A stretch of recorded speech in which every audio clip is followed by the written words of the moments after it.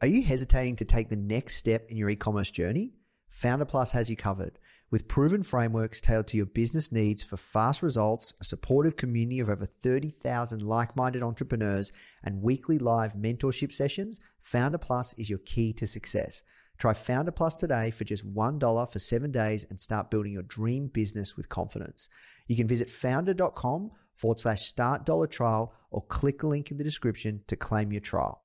This is episode number 180 with David Barrett of the Founder Podcast. What you need is thirst. You need to be a thirsty human who is intent on learning. It's a really fascinating exploration of human potential. Now, the Founder Podcast. Even the greatest entrepreneurs had help.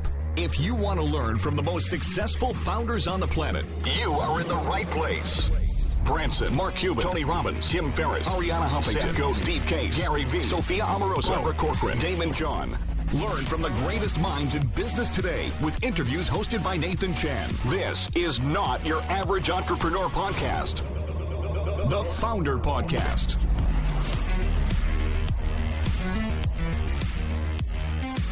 Hey guys, thank you so much for tuning in. Before we start today's episode, I just want to let you know that our goal at Founder is to help entrepreneurs succeed however we can by giving away high quality content in the form of interviews, blog posts, podcasts, YouTube videos, you name it. We put out so much content to help you.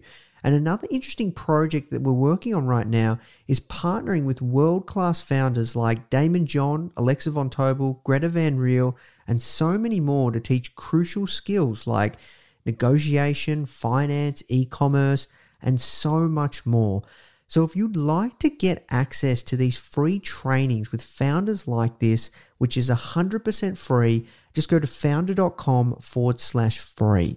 Okay, so now let's talk about today's episode.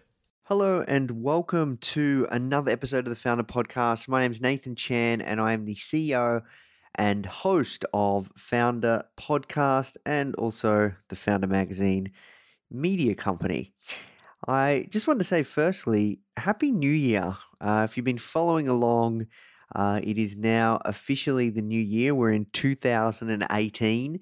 And I hope your new year is off to a great start. You're doing a lot of planning, a lot of prepping. We got the Founder Team Retreat next week, which I'm really pumped about. We're actually even flying someone down who's going to help roll. His name's Zach. He's going to help us roll out a ton of courses. We've got a ton of awesome stuff in store. We're all the guys in Melbourne, we're going up to the beach. And we've got a pretty full-on session. We've even got a facilitator, and we're going to map out everything for the whole year, track it back, track the numbers. Everyone's going to have their own goals, be accountable. It's going to be crazy. So I'm really, really excited. We got a ton of amazing stuff in store for you guys. The interviews that Joe's lining up, the content we're going to be putting out. I really want to go hardcore on YouTube as well this year. So you're going to see a lot more of me on video and the team behind the scenes. We're going to see some crazy stuff, guys. So yeah, I'm really pumped for a massive year. I wanted to share with you as well. There's a process that I do where what I do is I always write an email to my future self. You can go use a tool. You can go to a website called futureme.org. It's free. And I like to write down my goals and things that I want to achieve for the year. And just kind of, I know there's something really kind of magical about knowing that you're writing an email to yourself and the excitement of getting it and having those goals and talking to yourself in past tense. Like, when you're reading this email, you will have achieved X, Y, and Z. And, you're going to be driving a Tesla Roadster or whatever it is, So yeah, I just thought I'd share that cool one with you. But let's talk about today's guest. We have started this year with a cranking episode. It's with David Barrett, and he's the founder of a company called Expensify. Amazing SaaS company, very, very fascinating guy. He gave me some great tips on, and I'm not going to share them with you. You got to listen, but he gave some great tips on essentially how to maintain a great culture for a remote working team or a hybrid remote working team. and the kind of crazy strategies that he's putting in place to get people to do their best work. And, it's really cool stuff. I'm going to use them in Founder. He also talked about how his company has no customer acquisition strategy. They don't pay any money, a paid customer acquisition strategy. They don't pay any money on paid acquisition, and his thoughts around product and growth. And really, really interesting guy. He built a company as well. So all he does is build companies. He built a company with Travis Kalanick, the founder of Uber and ex-CEO of Uber. So yeah, very, very smart guy. David is. You're going to learn a lot from him. I know you're going to love this episode. If you are enjoying these episodes, please do take the time to leave us a review. It helps more than you can imagine. I know you must have some friends that are founders. Please do share it with some of your other founder friends and, spread the word. We really are on a mission to build a household name entrepreneurial brand that impacts the lives of tens of millions of people on a weekly basis with our content. So we can't do this without you guys. All right, that's it from me. Now let's jump into the show. I hope you have a fantastic start to your new year, and I hope you enjoy this episode. So the first question that I ask everyone that comes on is, how did you get your job? How did I get my job? I mean, that's a good question. So do you mean this current job or my first job or which job? Yeah, just what you're doing right now. Like, how'd you find yourself doing the work you're doing today? Well, that's an interesting way of phrasing it. I guess, it's certainly part of the path. The whole journey, if you will, every step along the way just has to make sense in context. And it's all trying to take me, I guess, towards a much bigger sort of opportunity in the future. And so I got my job in the same way that all the other previous steps along the paths, and it's that it just was the next thing that made the most sense to help kind of towards that journey. I see. So before co-founding Expensify, is this your first startup? Just can you give our audience, how long have you been doing startups? What was your first startup? How did you find yourself, just building businesses? So I have sort of an unlikely background for being an expense report magnate, if you will. I started programming when I was 6, mostly computer graphics and video games. Throughout middle school and high school, I did 3D graphics engines, and then I worked in the virtual reality lab at the University of Michigan, wrote 3D graphics engines to the game industry down in Texas for a while. Then I got into voice over IP, video conferencing, screen sharing technology, then peer-to-peer content distribution. So my background's always been in kind of very hard technologies. And then when my last company was acquired, so basically I was doing a company called iGlance, which is a push-to-talk sort of video conferencing application that just got obliterated by Skype because, Skype was made by the founders of Kazaa. Kazaa basically had 200 million desktops using their pirate tool, and then just one day they installed Skype on all of them. And so it's very hard to compete with that distribution model when your competition just pushes out 200 million desktops in the same day. And so while I was licking my wounds from that, I was approached by a guy named Travis Kalanick. He hired me in his last startup called Red Swoosh. And then he hired me, I hired everyone else. And then we built some technology in the peer-to-peer content distribution space. We were acquired by Akamai. And the day after acquisition from Akamai, I knew I just wasn't going to last long. And so I was trying to think what's something else I can do? What's the next big thing, if you will? And at the time, I actually lived in San Francisco in the Tenderloin. And so I walked by the same homeless people every day. And there are lots of opinions on this, but I'm of the opinion that giving cash to the homeless isn't really the best way to help them because there's lots of facilities in San Francisco, but you need to be sober to take advantage of them. And if you're not sober, it's because probably someone gave you cash to buy booze, drugs, whatever it is. And so I'm I want to give them food. So I would take them into McDonald's or whatever, which is a really remarkable experience. I would encourage you to do it exactly once. It's very, very awkward to take a homeless person to a fast food restaurant. So I'm that's not the way. So I think maybe I can give out sort of gift certificates perhaps. But I'm they're just gonna kind of sell those or something. I'm no. And it's I want to give out. What if I could do sort of a debit card, but the debit card was sort of locked down to certain merchants, and so I could say this card works up to $10 a day. but only at restaurants. And I'm like, oh, I could kind of build that. I could imagine that could work. But I'm like, well, but then if I'm giving out these prepaid debit cards, there's a bunch of cash on them. I'm like, well, what if the card had no money on it? And every time the card was used, the purchase is routed in real time to my personal credit card. I'm like, oh, that's kind of interesting. So I could kind of walk around with these cards, hand out these cards. If they get lost or whatever, it doesn't really matter.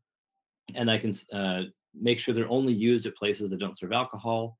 And I'm like, yeah, I guess that's kind of an interesting platform for sort of just charity, if you will. And so I went to the banks with this idea, and they're just like, whoa, there's no way we're going to help you with this. It's just like too complicated. There's so much technology involved. There's PCI. There's all this compliance issues, all these sorts of issues. So like, look, this is just too much work to do this platform. Like, we're just not going to help you with this. It's just too weird, too risky. I'm like, all right, I need to sound low risk. I need to sound boring. I'm like, what is the most boring application of these cards I can think of? And I'm like, aha, expense reports. So that's really how I got into it. It was like a Trojan horse to get me the permission from the, not just the banks, but MasterCard, this whole supply chain of card manufacturers. It's like, I just need a story that sounded good, that explained why I wanted to build this technology, even though I really had no intention of building the expense reporting system. Yeah, and so I'm talking to these different parties, and I'm just making shit up on the fly. I'm going to do this thing called Expensify. It's the, corporate card for the masses. And you give this card to your employees, and you can lock down which merchants they go to and get real-time notifications. And also you can have all your employee purchases made on your personal credit card. So you keep all the miles. It's great. And they're like, oh, well, what about receipts? I'm like, oh yeah, you just, you can text a picture of your receipts in, this is back in the day before kind of mobile apps are kind of a big thing. And they could forward it via email. They're like, oh, well, the iPhone App Store just launched. What about that? I'm like, of course, we're going to have an iPhone app too. And it's going to be amazing. And so the story just got grander and grander. And everyone was like, wow, this sounds like this is going to be an amazing expense reporting platform. I'm like, sure, maybe, even though I really didn't intend to build it. And then so I launched this kind of proof of concept of the card technology at TechCrunch 50 in 2008. Yes. And everyone's like, wow, your cards are interesting and all that, but your expense reports sound amazing. And I'm like, I guess maybe someone's going to build that, but I'm not going to. And then the very next day, MasterCard shut us down, canceled our credit cards. And I was like, fuck, now what am I going to do? I'm like, well, people seem to really like this expense reporting concept. Maybe I should just do that. And that's how I got into it, was just seeing so many people excited about this sort of fictional concept for an expense reporting company. Even though I did no research into the industry, the market, didn't know anything about it, no accounting background. Didn't care at all about that industry at the start, but now I realize that it's just such an incredible overlooked opportunity for so long, and we just happened to be in the right place at the right time, because the mobile app opportunity just didn't exist prior to that, and we were the only people out there dumb enough to be pitching sort of a mobile expense report receipt capture application when at a time when it made no sense. Like I even knew this, which didn't matter. Like the cameras were so bad, you literally couldn't read the receipts because they weren't designed to take pictures of anything close up, but it just didn't matter. And then one day, the next iPhone had an autofocus camera, and then every other phone did ever since. And so just overnight, there was this crystal clear receipt capture platform with an always-on internet connected in your box and a zero marginal cost user acquisition vehicle of individual employees into a viral upsell model where individual employees download the app for free without asking permission, just start using us. And then every expense report becomes a highly targeted marketing message directly to the decision maker. And then the employees actually do the selling to promote us to their finance team by sort of surrounding them with like pitchforks and torches, demanding us by name. And that's become our entire business model. And at this point, Expensify is the second largest expense reporting company in the world, the fastest growing by far. And we have more customers than anyone in the world. And it all happens without any advertising, without any outbound calling, and without any commission salespeople. So it's a very disruptive model that we sort of stumbled into in this market that just really, really needed a new option. Hey guys, I really hope you're feeling inspired from today's interview. The truth is, there's never been a better time to build an e-commerce business. And the best part is you don't have to do it alone. And that's where Founder Plus comes in, which I'm really excited to share with you. If you're feeling stuck in your e-commerce business, lacking confidence to move forward, or really worrying about making costly mistakes, Founder Plus is here to support you. You get access to a customized learning pathway with proven frameworks from successful e-commerce founders for fast results, a supportive community, weekly live mentorship, exclusive savings on startup tools, and 24/7 real human support. Try Founder Plus today for just $1 for 7 days and start building your dream business with confidence. You can visit founder.com/Founder Plus trial or click the link in our show notes to claim your trial. All right, now let's jump back in the show. Yeah, wow, that's really interesting. I'm curious that you said you have no sales team. You don't pay for user acquisition. Yeah, that's right. I would say we have a sales team. It's not a commission sales team, but really our sales model is more of a support model, because recall it's we're pulled into the company by the employees, but the employees don't pay for the product. It's free for the individual user. It's free for the employee, and so we provide a tremendous amount of support to potential customers, but we provide it ahead of proactively. And because it's activity-based pricing, you only pay $9 per active user per month. The only way you get active is after you adopt. And so as a result, you talk to our support team, you get fully set up before you start paying us, oftentimes way before you start paying us. And because the whole enterprise sales model is typically based around the idea of you pay for a lead, and as such, this lead is really valuable to you. And so you want to maximize the value of that lead. And so you have to pay for someone else to go and beat down that person's door. And they're just begging for this deal, and they'll just do whatever they ask for. And that sort of the enterprise sales model, because it's so painful, it has a sort of commissioned basis around it to have this really aggressive sort of outbound sales technique, which feeds into this very thick product management hierarchy. But because all the salespeople's commissions depend upon making good on the promises, they're basically fighting over engineering resources in this very competitive way. Yes. And the product management team has to sort of be there to sort of referee this whole thing and protect the engineering team from a series of just ridiculous requests. And that's what all enterprise software looks like. And that's why enterprise software sucks, is because it's no one's job to make a product that is good for the end user, and everyone's job to make a product that can be sold to a decision maker that will probably never use the product. But our company is completely different in that we have just thousands of companies starting trials every month for free. And so our focus is not on trying to make every one of those convert. Our focus is let's find the best of those companies that actually already like what we have, that don't need us to build a whole bunch of things for them, that don't want a different product. They want the product that we're actually currently selling. And we're just going to talk them through the process of onboarding. And it's a very, very different kind of sales model. And yes, it sells into the enterprise up until everything from, small mom and pop businesses up to the Fortune 500. We have customers, tens of thousands of employees, and it all happens using this same sales model. That's really interesting. So I'm curious, what's your biggest challenge right now? Well, it's kind of an unusual answer. I would say a biggest challenge, I would say, is avoiding complacency. I would say we are the clear leader of our space, and we're growing fast and accelerating. And we're also doing it in a profitable basis, which is just unheard of. The idea that you can have at scale, rapid growth, and be profitable, people feel like that's just simply not possible, but it is.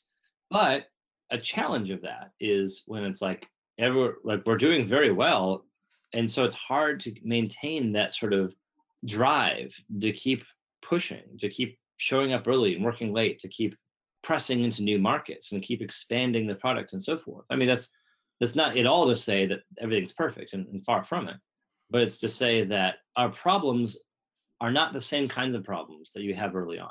There are no existential threats to the company. And so there's no outside pressure to perform. It's all just inside pressure. It's basically we're just racing against ourselves at this point. And it's hard to maintain kind of that discipline and ambition over the long haul when there's really no external force sort of pressuring you to. When you talk about that you guys are profitable and you're growing at an extremely fast pace, I'm curious, how come you don't sacrifice profit for growth? but that implies you can. I think there's all these things that, I think one of the major lessons of Expensify is that there is such a better world out there than what the VCs are telling you. I think let's say I had a book and I'm just like, hey, 95% of the people who follow the rules of this book fail utterly. You'd probably say, like, that sounds like a shitty book. I don't want to read that book. That's not a good book to follow. But yet that's what the VCs are telling you to do. They're basically like, hey, you need to raise a ton of money. You need to spend it super fast, and then you need to raise a ton more money. And don't worry about profit. Don't worry about sustainability. It's all about top line growth. And then you need to exit as fast as you can and just hope that there's someone there. And it's okay if there isn't, because it's better to fail fast and then try something new than actually take the time to build a real business that can live on its own. And almost everyone follows that advice, and almost everyone fails. Like, there are exceptions, of course, but of the thousands of new startups that happen every year, hundreds actually exit. And I think that's why VCs have a portfolio, because they recognize that odds are you're going to fail. That's why they're not putting all their eggs in your basket. They're splitting their eggs between a huge range of different baskets, and they're taking a path that drives a tiny fraction of them to succeed a ton, recognizing that they're sacrificing the other 90%. But that's cool, because it's not their money, and it's also the returns are based upon the 10% who succeed, and not the 90% who fail. But the thing is, as a founder, you don't have a portfolio. Like, you've just got the one shot. You've got all of your eggs in one basket. And so taking advice from someone who has a completely different set of motivations is very dangerous. And I think one of the things I always tell you is, like, this whole misnomer that it's like, profit is sacrificing growth. It's like, says who? Like, we're growing faster than anyone, and we don't spend any money in customer acquisition. Like, if you could spend money effectively on customer acquisition, there's no shortage of our competition that would have done that. But if it were that easy, any of the dozens of companies that we're beating would be doing that.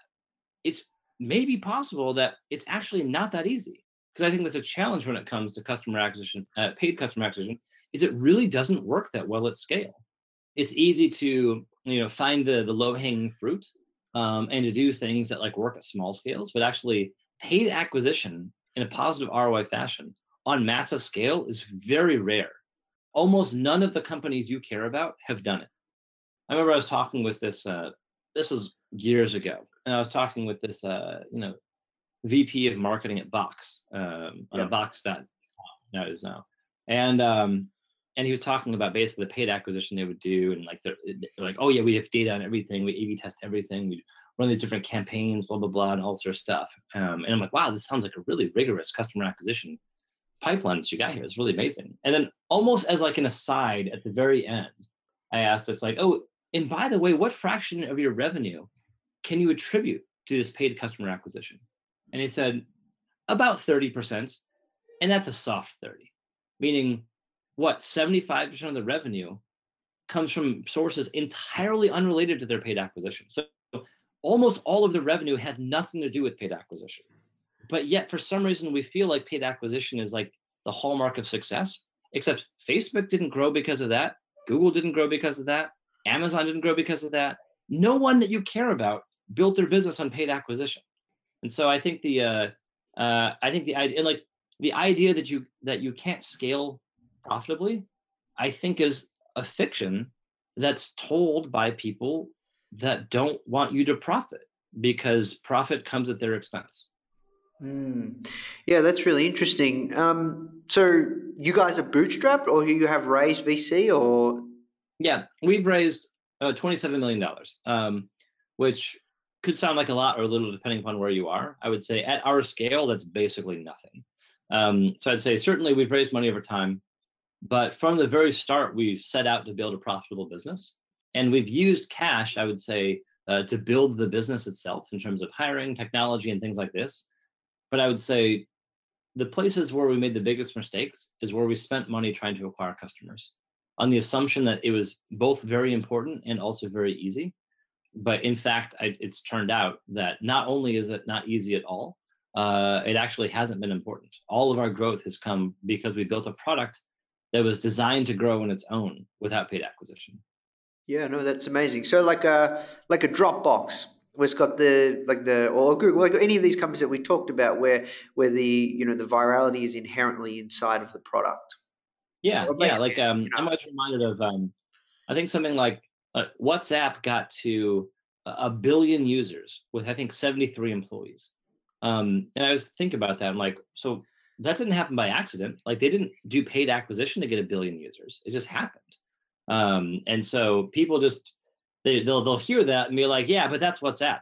That can't be your company. That can't be my company. And it's like, well, why not? I mean, people do this. The most successful companies do this, but we just don't try to do it ourselves for some reason. So talk to me then, like, if you have raised, 27 million, so you have to Series A or Series B? Well, it was 3 rounds. So we did 1 million in 2009. We had 5.7 in 2010. And then it was a couple of years. And then actually maybe it was 4 rounds. Then we did this small kind of strategic investment with a partnership with Barracuda.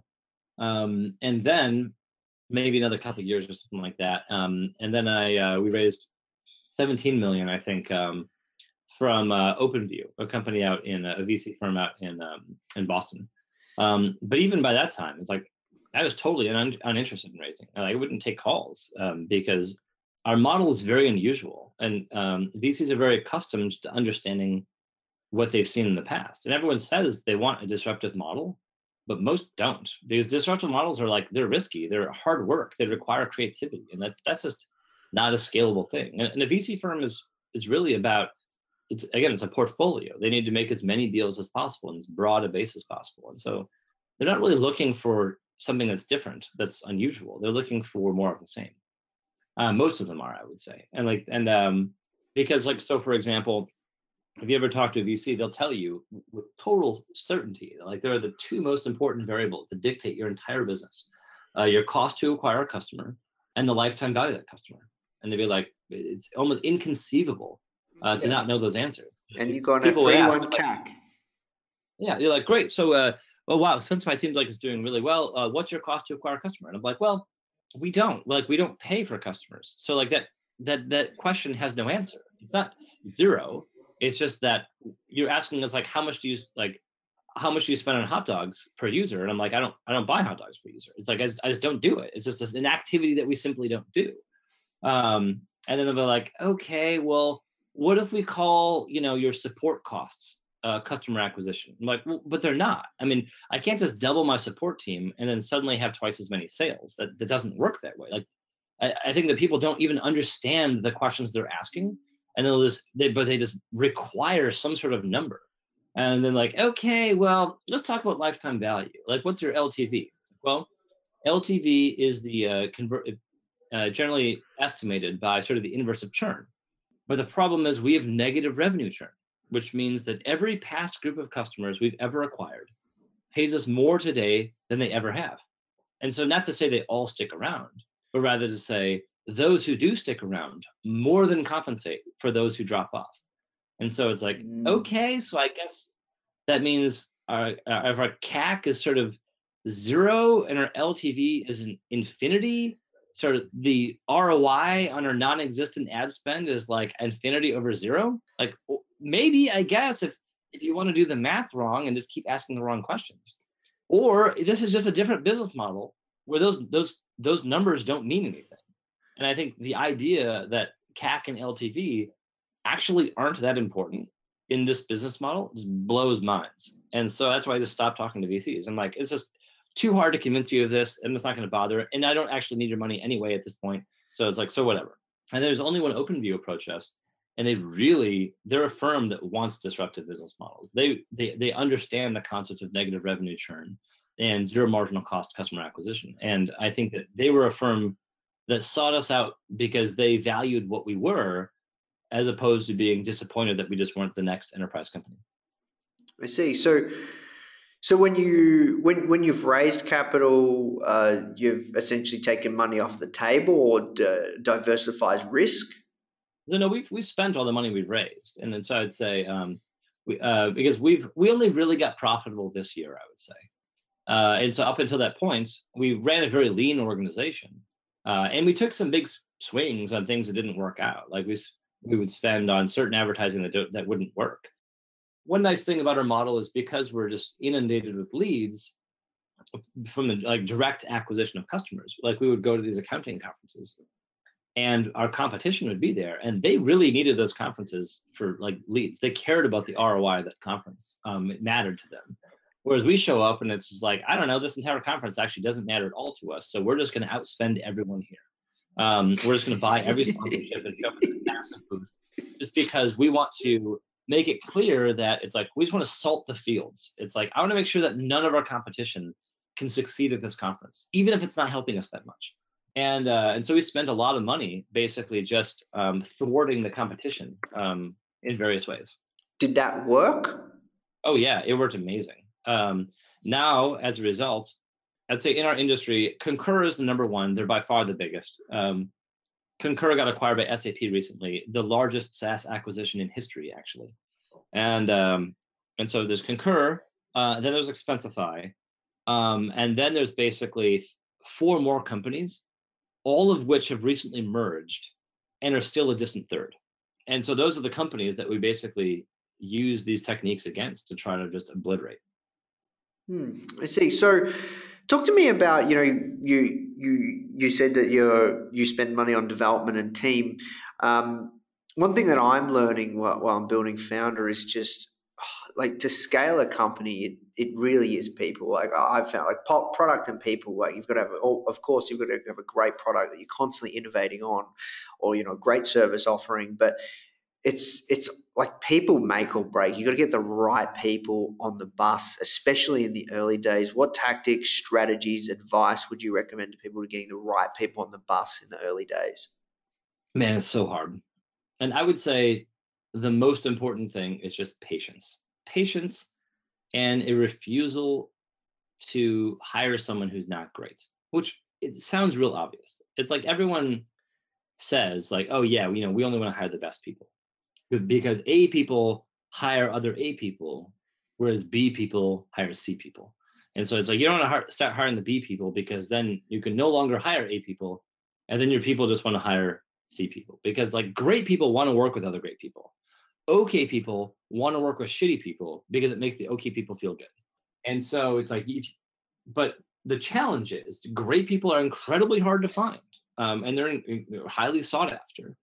Especially in the early days, like your company sucks. There's like really no objective reason why someone would join it. It doesn't matter how good your idea is or whatever. It's like, it's so small, it's so risky. Like it's so hard to convince people to even give you the time of day. So when you're starting, it's just all about patience and just building a business that is built on the recognition that hiring is going to be super slow at the start. And if you have a business that depends upon fast hiring, man, you're screwed. Or rather, that's not true. I would say you can do a business that's depending upon fast hiring, but it must also be built on shitty people. And that's cool. You can hire a whole bunch of people and do kind of a churn and burn sort of sales model. You make them really competitive and all this stuff. It's going to be like a boiler room, awful job, and everyone's going to be unhappy, but you can make money that way, certainly. But if you want to have a company that's built around the idea of a really high quality team of people who care about each other and it isn't just constantly stabbing each other in the face, it's like you need to be patient and just accept that your business model can't depend upon fast hiring of great people because that's just simply not possible. All remote or all local? That's tough. I would say so. We started off all local. Now we have offices in San Francisco, Portland, Oregon, Michigan, London, Melbourne, and then a bunch of floaters as well. And so I think if I were going to do it all over again, I probably would do it purely remote. I would bring everyone together once a quarter. I would like pick somewhere in the world and fly everyone in to meet up once a quarter. But the challenge is if you're like only somewhat remote, if you have like, a dozen people, like 2 of which are remote, it's real tough on those 2.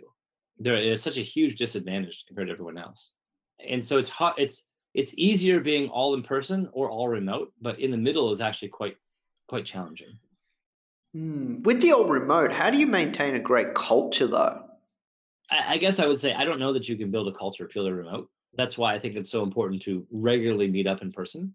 And I would say, like, so one thing that we do, for example, is we take the whole company overseas for a month every year. And so last year we brought, I think like 100, or this year, sorry, we brought like 120 people to Uruguay. Last year was like Cambodia. And so bringing everyone with their spouses basically out to some exotic place in the world is such a great way to kind of bond in a very intense fashion. A month is a good period of time because it's nice and long, so you can all work together, but also just have good times together and like generate really good shared memories. But then when you go back home, then it's like you still have kind of the afterglow of all the strength of the relationships that were built in person, and those relationships are kind of what carry you through while you're remote. And so long as you just keep doing this regularly, we take our company overseas for a month every year, but we also every quarter we probably bring everyone together into one place, like to one of our offices or so forth. And so I think culture really depends upon in person, but doesn't require that you're always in person. Yeah, I think that's really smart that you guys do that. Expensive though, man. Not really. I mean, I would say, okay, when we started, the approach was, okay, so it's a question of what the company covers. And so when we started, it was actually everyone paid their own way for everything.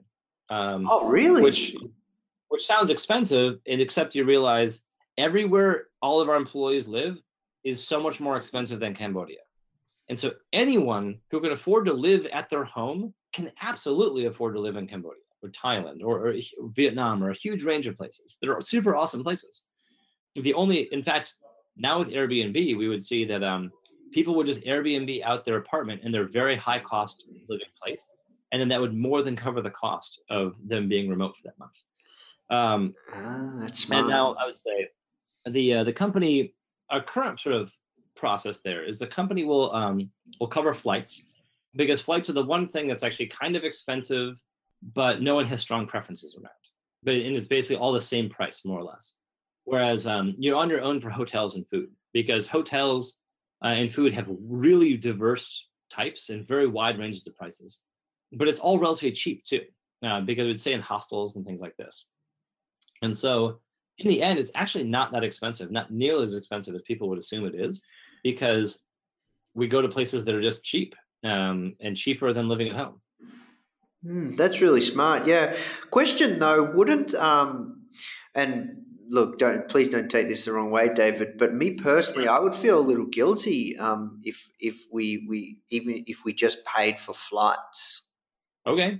I mean, I get that. I would say if your guilt is preventing you from doing something amazing for your employees, okay, sorry. Yeah, no, that makes sense. All good. So look, we have to switch gears and start to work towards wrapping up, because I'm super mindful of your time. But just if you were starting again, you said that you would probably go all remote. I'm just curious, any other lessons, wisdom, from building a couple of companies now that you wish you knew before you started? I would say the most important thing is to not ask people for advice, because it's the likelihood that you're going to get the right advice is so low. Instead, I found the vast majority of the advice I've received from really, really qualified and well-intentioned people turn out to be really bad advice. And I think if you're an entrepreneur, it's because you think you're smarter than the next guy. But if you're smarter than the next guy, why are you asking them for advice? Instead, just figure it out. Like, everything's way simpler than actually I believed previously. In fact, I think most of the complexity is really sort of invented complexity. I think it's complexity that serves someone else. Whether it's you talk to a marketing person, they're like, oh, I do demand generation for blah, blah, blah, and I use this A/B testing sort of bullshit platforms and all this sort of stuff. And it's just like, man, there's so much lingo there, so much jargon, like all these tools and techniques, they sound really advanced. Your job must be super hard. And then you kind of boil it down and it's like, no, actually, this is just real basic stuff. Like, you talk to people, you make a theory, you test it if you can, but otherwise you just give it a shot and figure out what happens. It's like sales, marketing, product management, project management, COO, HR. All of these titles are presented as if they're super complicated fields and that require like, a lifetime of knowledge before you can even start. It's just not true. All this stuff is pretty straightforward if you just refuse to buy into the complexity that is being foisted upon you by people who generally benefit from that complexity, people who want their role to sound more complicated than it actually is, people who are trying to sell you their advice or their books, people are trying to sell you their money because they're investors. Whatever it is, just don't pay attention. Like, don't ask for advice. Just try, just figure it out yourself. Because, and I think people often say it's like, oh, but then I don't reinvent the wheel. It's like, dude, wheels aren't that hard to build. And if you can't build a wheel, what makes you think you can build anything better than that? It's like, reinvent a few wheels, it's fine. Then in the process of doing so, you'll build up your own confidence, and then you'll have basically finally be ready. So when there is something new where there isn't good advice around, you're not going to be constrained because you can't find someone to tell you to go. Like, you'll just stop listening and just say, it's like, I'm just going to give it a shot. I don't really care what anyone thinks. And I think that's, once you get to that place where you really are willing to bet on your instincts, I think that's where things start to get super fun. Otherwise, you're just constantly slave to the next, fad or book or whoever is trying to take advantage of you. Yeah, I love that. That was really cool, man. Awesome, dude. Well, look, last question is, where's the best place people can find out more about Expensify, yourself, and your work? It's very easy. Search Expensify on the iPhone or Android app stores. You go to Expensify.com, Expensify on Twitter, or just search Expensify in any browser and it'll come up on top. Awesome. Well, look, thank you so much for your time, David. I really appreciate the conversation, and congratulations on all your success. Great. Thank you so much. And if any of your listeners are looking for a job, please give us a call. We'd love to talk to you. Awesome. Hey guys, I hope you enjoyed this interview. As you might already know, our mission at Foundr is to help tens of millions of people every single week with our content, either start or grow their business, which is exactly why we're partnering with world-class founders such as Damon John, Alexa Von Tobel, Greta Van Riel, and so many more to teach crucial skills such as negotiation, finance, e-commerce, and so much more. So if you'd like to get access to these free exclusive trainings, please go to foundr.com/free. These are 100%. We go super in depth on teaching a particular topic, and I know that you're going to love them if you enjoy this podcast. So just go to foundr.com/free. All right, guys, I'll see you in the next episode.